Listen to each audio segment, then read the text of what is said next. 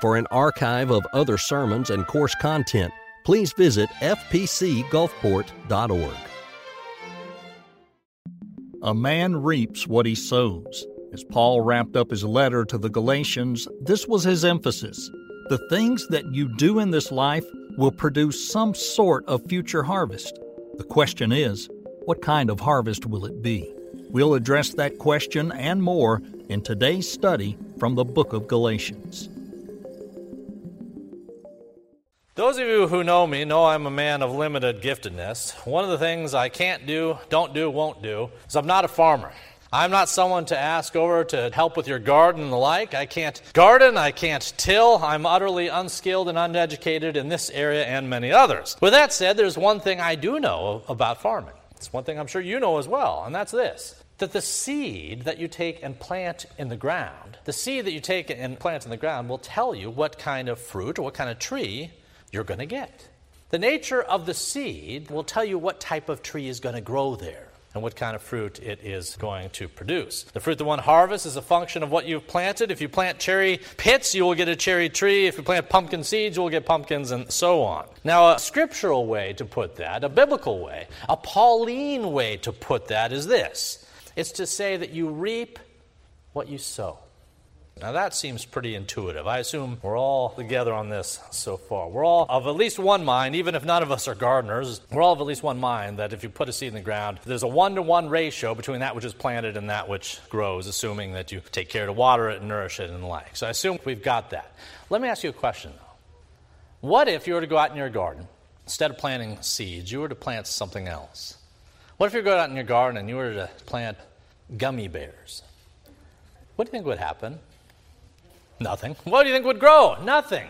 If you were to go out in your garden this afternoon in this beautiful spring day here in the South, and you took a handful of gummy bears and you planted them in the ground, and then for the next few weeks, maybe the next few months, you water that spot, what's going to happen? Nothing. And the reason nothing's going to happen is because the seed is bad. In fact, it's not a seed at all. It's incapable of producing any fruit. Today's text, Paul's talking about reaping and sowing. He's using agricultural metaphor here to build on the agricultural metaphor that he used last week. Last week, you remember, the sermon was on the fruit of the Spirit. Paul taught that we who are changed, we who are a new creation in Christ, we will bear different fruit than we once did. The nature of the fruit corresponds with the nature of the tree. So as Paul said that back in Galatians 5. Well, here in Galatians 6, he's still talking about agriculture. He's still talking about a world I don't know much about, but I can understand the implications here. He's saying if one's nature has been changed, then your fruit has changed. At the same time, there's a reminder that we saw last week and that we're going to see in today's text, and that's this, that even though you and I have new natures, the question is, even though we've been changed and regenerated and we're born again, blood-bought sons and daughters of the Most High King, even though that's true, the question remains, as you go out the doors this day, as you go out the doors this week, as you live out your lives, even though you are a different tree, what sort of seeds are you planting? Paul was a church planter. He planted churches. The question for you and I is when we bury our seeds in the ground, so to speak, when we bury our seeds, so to speak, in our vocations, in our ministry, and the education of the children and the like, what sort of crop are we aiming for and what sort of crop is being produced? Well, I tell you with confidence that for many of us, the problem is that we have been given great spiritual seeds to plant in the ground that they might produce a great spiritual harvest, and yet we are content with gummy bears. We're content to plant gummy bears, things that don't grow. We're content to take choices and have attitudes and affections and make decisions this week that have nothing to do with the kingdom of God and never will. We're content so often to focus on that which is secular over and against that which is spiritual and to plant things that don't grow. Wet, stale gummy bears sitting in the ground. That's what many of our lives are producing at the moment. Paul, through his ministry, Paul through his life, Paul to the Galatians is saying, you reap what you sow. If you desire a great spiritual harvest, then you've got to start planting spiritual fruit. He's telling that to the corporate church in Galatia, And he's telling that to individuals across the centuries, across the ages. All right, let's look at verses 7 and 8 of our text. Let's look at this particular verbiage about sowing and reaping, and then we'll work our way forward to the closing of the passage. Paul is going to change up and speak about a few different things as he concludes this letter, but let's look at verses 7 and 8 as he focuses on this concept of sowing and reaping. Verse 7, "Do not be deceived. God is not mocked, for whatever a man sows, that he will also reap. For he who sows to his flesh will of the flesh reap corruption, but he who sows to the Spirit will of the Spirit reap everlasting life." All right. I said a few moments ago, if you put an apple seed in the ground, then in time, God willing, you will get an apple tree. The seed corresponds with the crop. Let's apply this truism now to the situation that was going on in Galatia. Why is Paul saying this to the Galatians? What's the application in their context? Well, as we've said over the past 10 weeks now in this study of Galatians, the Apostle Paul had spent a lot of time in Galatia. When he writes this letter to the Galatians, it's not to a singular church, but it's to a number of churches in the region of Galatia, which is what we would now call southern Turkey. So he's writing to these churches he'd been with, churches that he had participated in their planting, churches that he knew, churches that knew him, and who knew what he said. Now, like a good farmer, when Paul had been out, he was like the Johnny Appleseed of church planting. When he went out, churches followed in his wake. He planted churches, and he planted churches on the Word of God. He didn't go out with just his ideas and conjecture about what the people might want or might need or what would benefit them. Rather, he said to himself and to others that we are planting these churches on the rock of the gospel of Jesus Christ. Now, in time, those seeds produced great fruit. Churches began to thrive in Galatia and elsewhere as a function of being based on good seeds that were planted and watered. Paul did his job, the Spirit watered, everything was going great, everything was going swimmingly. Then, Paul left, and others came in. Paul was a good farmer. He planted good seeds. Other farmers came in. They had a different idea about what to plant.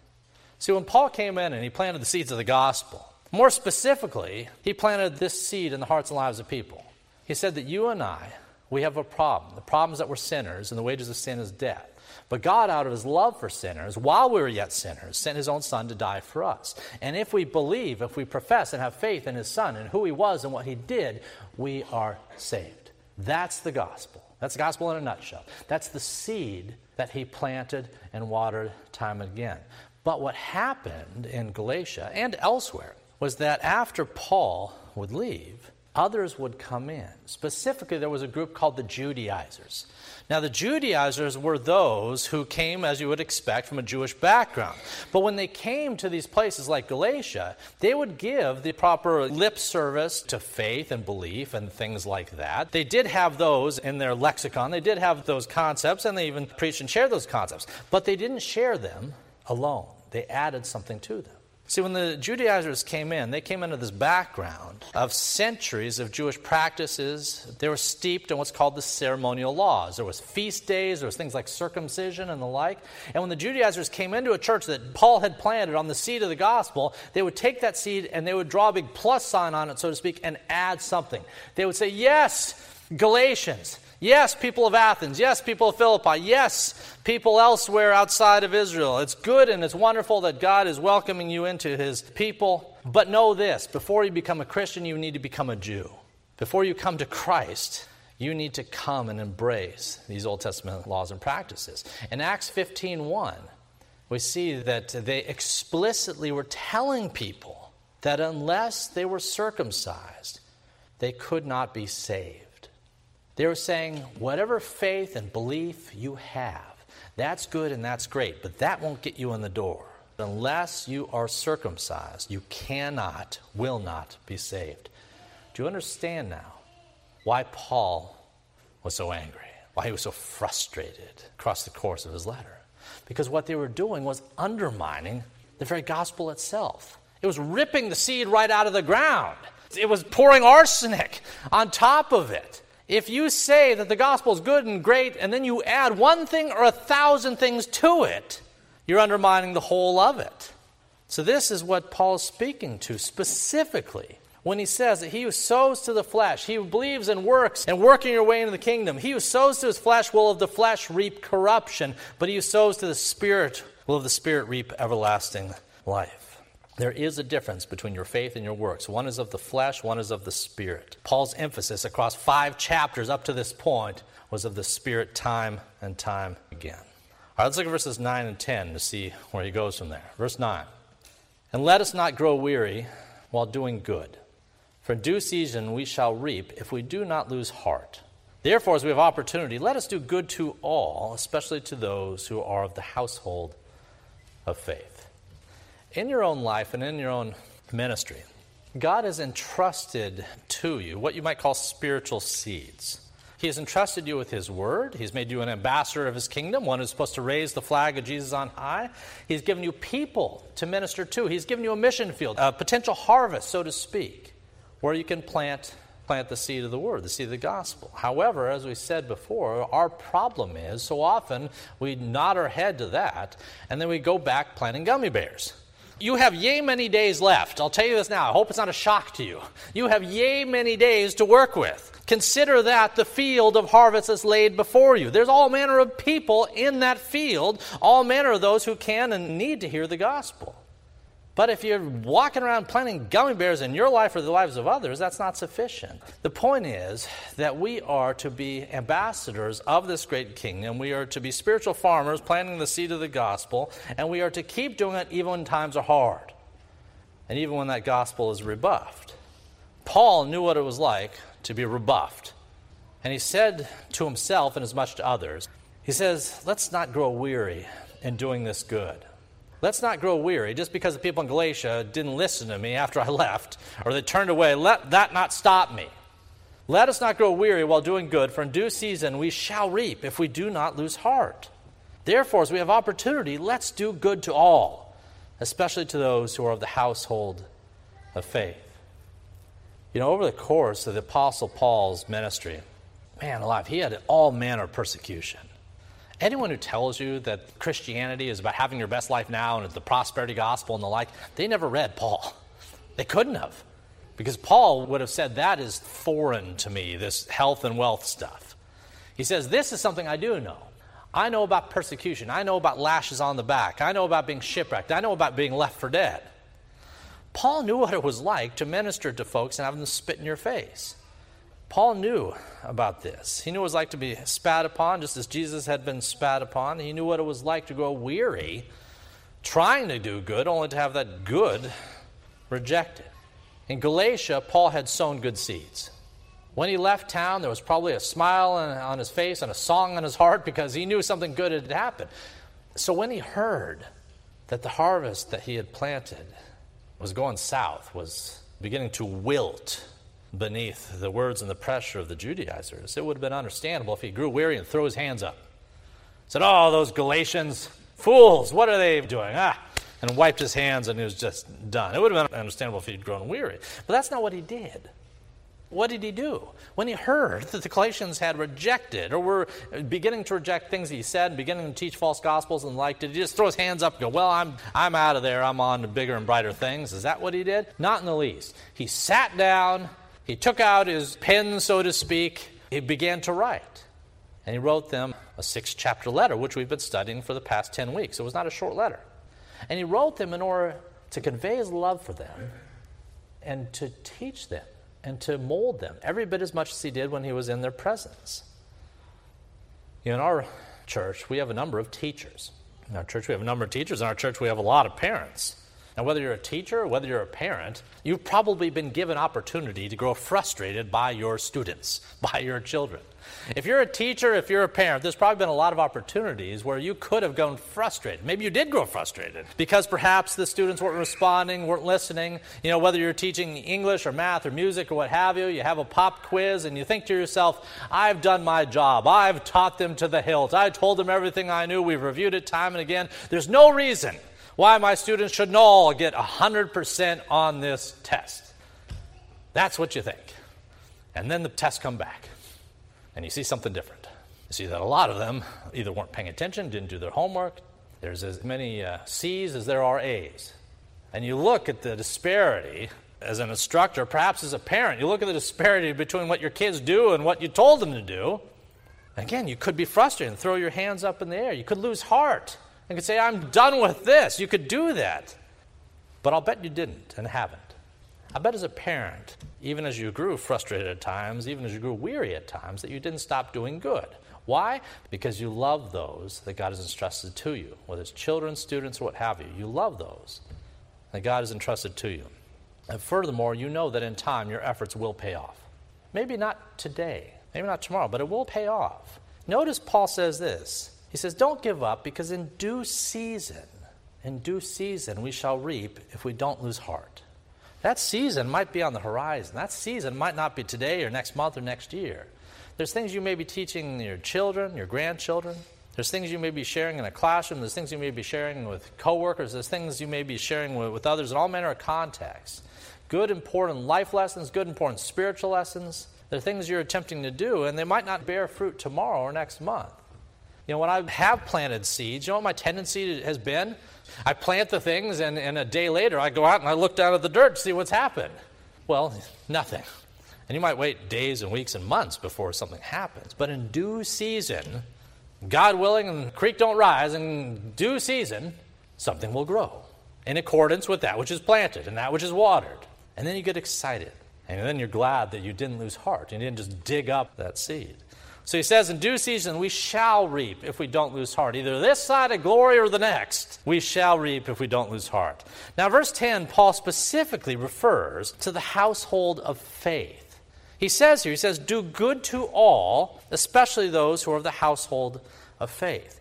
Now, that first part's important. Do good to all. What does all mean? All means all in this context. All means everyone. Don't just be good to the people that you like, the people that are kind to you, people that are friends or family or church members or what have you. Do good to all. Be a good ambassador into a fallen, darkened world. Share the gospel. Share your heart. Share your love. Share your finances. Share your dinner table. What have you. Be good. Do good to people across the breadth and the sea of humanity around you. But then he goes on and builds and says, do good to all, and especially those who are of the household of faith. Practically speaking, what does that mean? What we see around us today is a microcosm of the household of faith. We're not the entire household, but we're at least one small corner of it gathered here this morning at 11:15 in Gulfport, Mississippi. We are part of the household of faith, and in the household there are people who are hurting. In the household there are people in need. In the household there are people who have burdens that you and I can't possibly even fathom how they're standing up beneath them. Some of these are known, some of these are not known. What Paul would have us do is to be intentional about reaching out into the household of faith, into the church. You know, the word household implies brothers and sisters, family members. If you're part of the household, you're part of the family. And Paul would say, be intentional in doing good in this context. Be good everywhere you go. Do good. But especially here. Especially with the brothers and sisters that in his sovereign wisdom and decree, he's united you with in this local body of believers. Do good. That requires some intentionality on our parts. It requires us to step back and go, do good. That's something I do outwardly, not just something I believe. What good can I do today? This week. It doesn't have to be that hard. We go out these doors, there's people, right, gathered here who would benefit from an encouraging word. Don't withhold it. You can start today, you can continue next week, but the point is this. Do good to all, especially those who are of the household of faith. All right, let's look at verses 11 through 15 now. Verse 11. See with what large letters I have written to you with my own hand. Let me just stop real quickly there.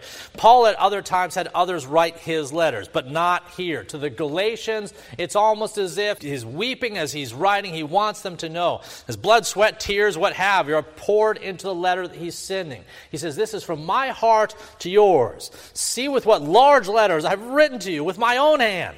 As many as desire to make a good showing in the flesh, these would compel you to be circumcised. Here he's talking about the Judaizers. He's telling the Galatians, there are people who came into your midst, people I've spent 6 chapters telling you about, who want to compel you to be circumcised, who tell you you need to do it at the tip, at the point, at the sword of salvation, and that if you don't pursue circumcision, that you won't be saved. So as many as desire to make a good showing in the flesh, these would compel you to be circumcised. only that they might not suffer persecution for the cross of Christ. They have motivations that are not necessarily healthy.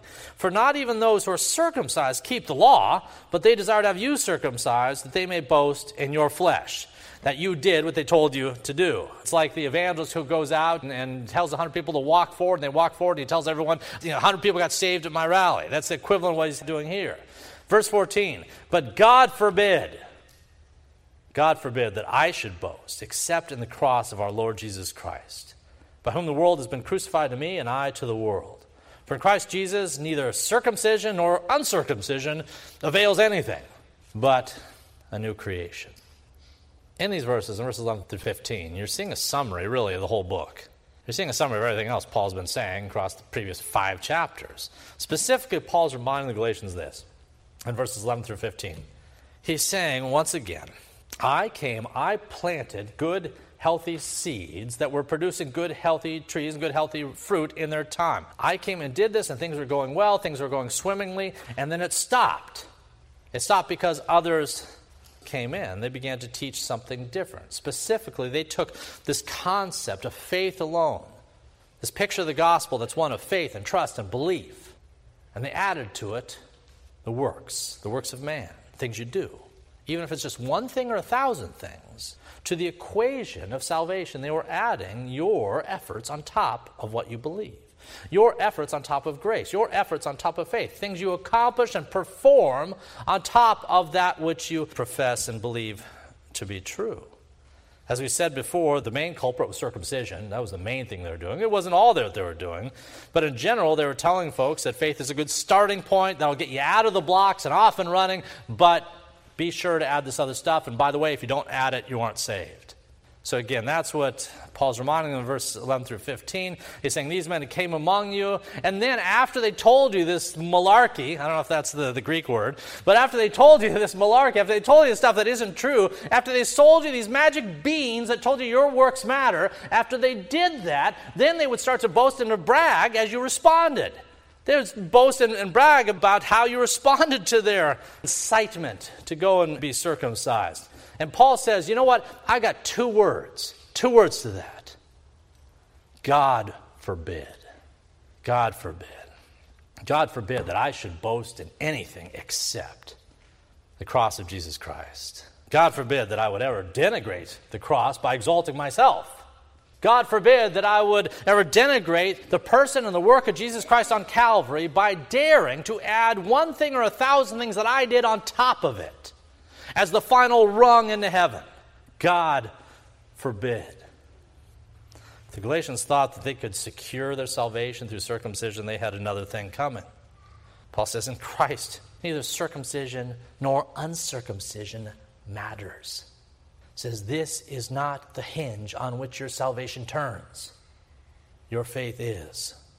Neither circumcision nor uncircumcision nor baptism nor walking a sawdust aisle nor saying a certain prayer in the certain cadence, none of that in of itself can add one iota to the faith sown in your heart. Let's look at our final verses now, verses 16 through 18. And as many as walk according to this rule, as many as walk according to this idea that faith is through grace alone and faith alone in Christ alone, as many as walk according to this rule, peace and mercy be upon them and upon the Israel of God. Let me stop again. The Israel of God. In the past few chapters, Paul's done something interesting. He has equated Gentile converts with children of Abraham. You understand what he's done? In the past few chapters, he's done it twice significantly before this and a third time here. Multiple times in the book of Galatians, Paul's writing to Gentiles in order to tell Gentiles that they are children of Abraham. Elsewhere in his writings, he would say that a Jew is not a Jew who is one outwardly through ethnicity, through sharing a common gene pool with Abraham. No. He says that's not the means. That's not the reason why you're a son or daughter of Abraham, if indeed you are. He says what makes you a son or daughter of Abraham is whether you share the faith that Abraham had. What makes you an Israelite, what makes the church the Israel of God, the sons of Abraham, the sons of our Heavenly Father, is this, that they have faith in God's Messiah, that they have faith in the promised one. And we see that here in this reference. As many walk according to this rule, peace and mercy be upon them and upon the Israel of God. Who is the Israel of God? I'm looking at them. The Israel of God is the church. You need to understand that, or you'll never understand so much about eschatology, so much really about much of Paul's writings if you don't get this. The church is the Israel of God. So as many as walk according to this rule, peace and mercy be upon them and upon the Israel of God. From now on, let no one trouble me, for I bear in my body the marks of the Lord Jesus. Brethren, the grace of our Lord Jesus Christ be with your spirit. Amen. Today, as you know, we are celebrating what's called Palm Sunday. You know something interesting? We call it Palm Sunday. That wasn't what they called it on that first occurrence all those years ago. You remember, a week before Jesus was crucified, he comes into Jerusalem. He goes into Jerusalem, and there's all this excitement. You see, there's a pilgrimage of people coming from around Judea into Jerusalem to celebrate the Passover. There's a lot of people on the roads, and the people are excited. And they're talking about the possibility of a Messiah out there. And they know of one who recently, very recently, raised Lazarus from the dead. They have reason for expectation and excitement. They have reason to think God may be doing something in their midst. And so is this Jesus, this one who's performing miracle after miracle. Even though they didn't understand who he was right, they had some reason to be encouraged and excited about his presence in their midst as the pilgrims headed to Jerusalem, and so they laid down palm branches, which was really a sign of Jewish rebellion against Rome. The palm branch or tree was on the Jewish coin. It was a sign of the zealots. It's part of the reason they were laying these things down. But they were excited about the promise that God had not forgotten his people, which indeed he had not. With that said, they didn't understand this Jesus aright. They didn't know who he was for who he was. They didn't understand him. They had identified the Messiah in such a way that it was no longer the Messiah of the book, the Messiah of Scripture, but the Messiah, rather, that they wanted. The Messiah of their hearts and wishes rather than the Messiah of Scripture, which is why they would ultimately crucify the true Messiah just days after the fact. With that said, this day that we call Palm Sunday, that we're excited about, it's a day that Jesus wept upon as he wept over Jerusalem. As he wept over those who on this very day, what we call Palm Sunday, they would have called or understood it to be Lamb Selection Day. You see, this day was the day that the people of Israel would go out and select the perfect, unblemished lamb to be used at that week's Passover sacrifice. Now, I'm going to point you to the irony here. On the very day that the people of Israel were seeking lambs to sacrifice, lambs that they would offer on Passover, lambs whose blood marks the post and the like, on the very day that they were seeking perfect, unblemished lambs for this sacrifice, on that very day, the Lamb of God entered into their midst. On that very day, as they were out looking for lambs for the Passover meal, the ultimate lamb, the fulfillment of every Passover in the centuries leading up to that day, the fulfillment came to them, and they knew him not. And so he wept.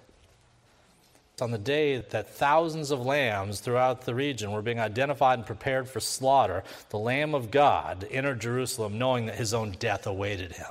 On verse 17, Paul identifies himself with the marks and death of Christ. Verse 17, it says, "Let no one trouble me, for I bear in my body the marks of the Lord Jesus." What does that mean? Well, the concept is stigmata. Some have believed what it meant is Paul saying that just as Jesus bled from wounds in his hands and feet and the like, so too Paul must have bore those same marks and that same blood. Some believe that's what he was talking about. I don't. Most scholars and certainly Reformed theologians do not believe this. Rather, it would seem here that Paul is saying that just as Christ suffered persecution, just as Christ died for sins, Paul is saying here, I must die to sin. Just as Jesus laid down his life as a sacrifice for others, Paul is saying that I am poured out like a drink offering before my God. I bear in my body the marks of my Savior. Just as he died for my sins, just as he died to pay for my sins and to purchase me back from the wrath of Almighty God, just as he has died for my sins, I am now dead to sin.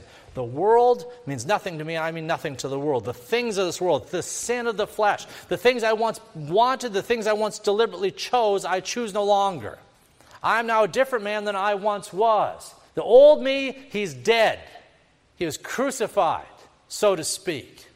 I bear in my body and my flesh the The marks of that which, spiritually speaking, God has done for me and in me. Let's consider this concept with our remaining time. At Easter we talk about Christ's death. At Easter, we remember a cross. Remember the cross on which Christ hung.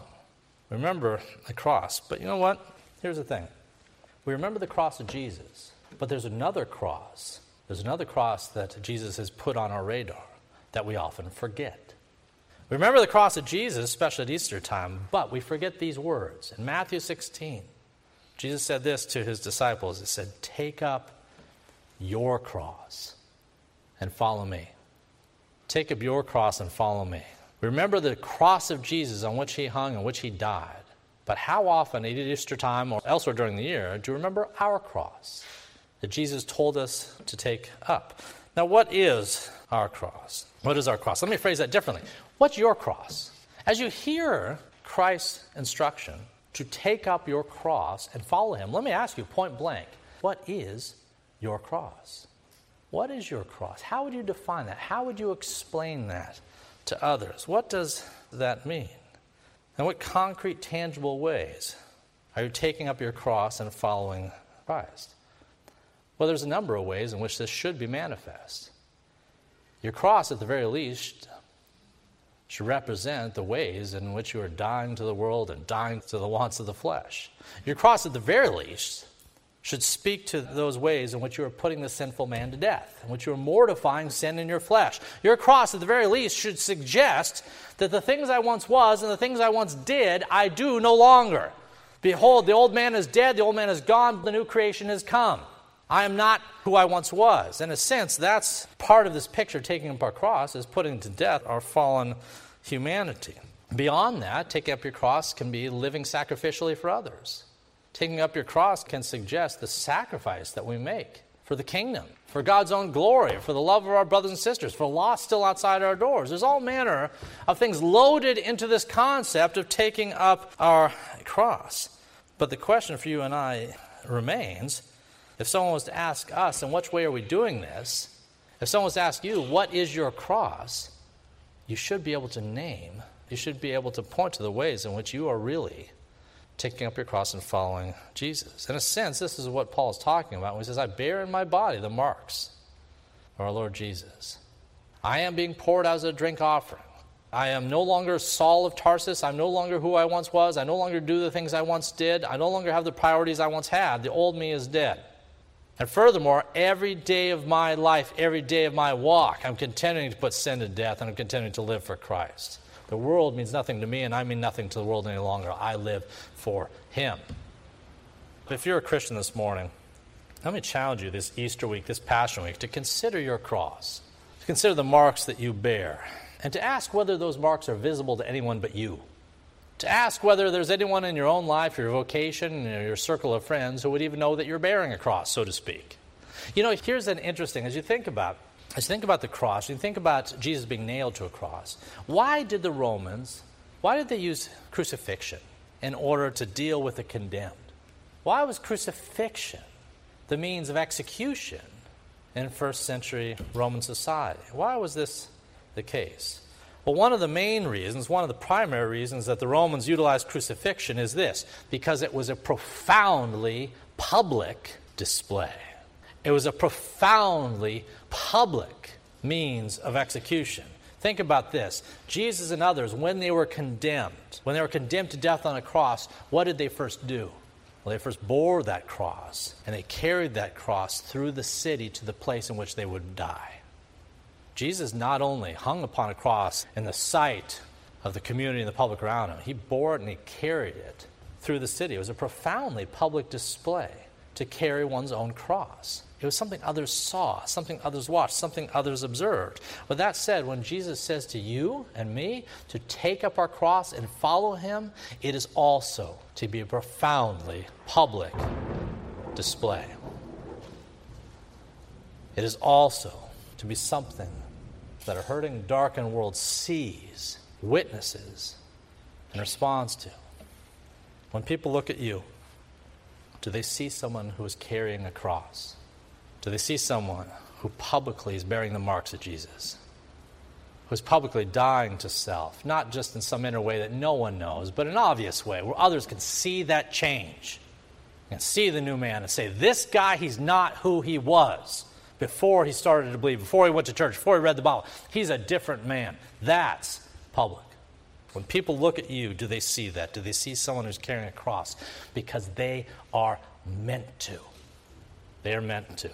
Other people are meant to see our public outward expressions of our inward hope. If they don't see our cross, it may be because we're not carrying it, and that's something to consider this day. I bear in my body the marks of one who is crucified. Paul reminded the Galatians at the close of his letter, not only to them and to us this morning. And his invitation to the Galatians and to us is to respond, to do the same, to take up our cross and to follow him. Let's pray. Join Dr. Toby Holt and Dr. Dominic Aquila for a tour of Israel in February of 2024.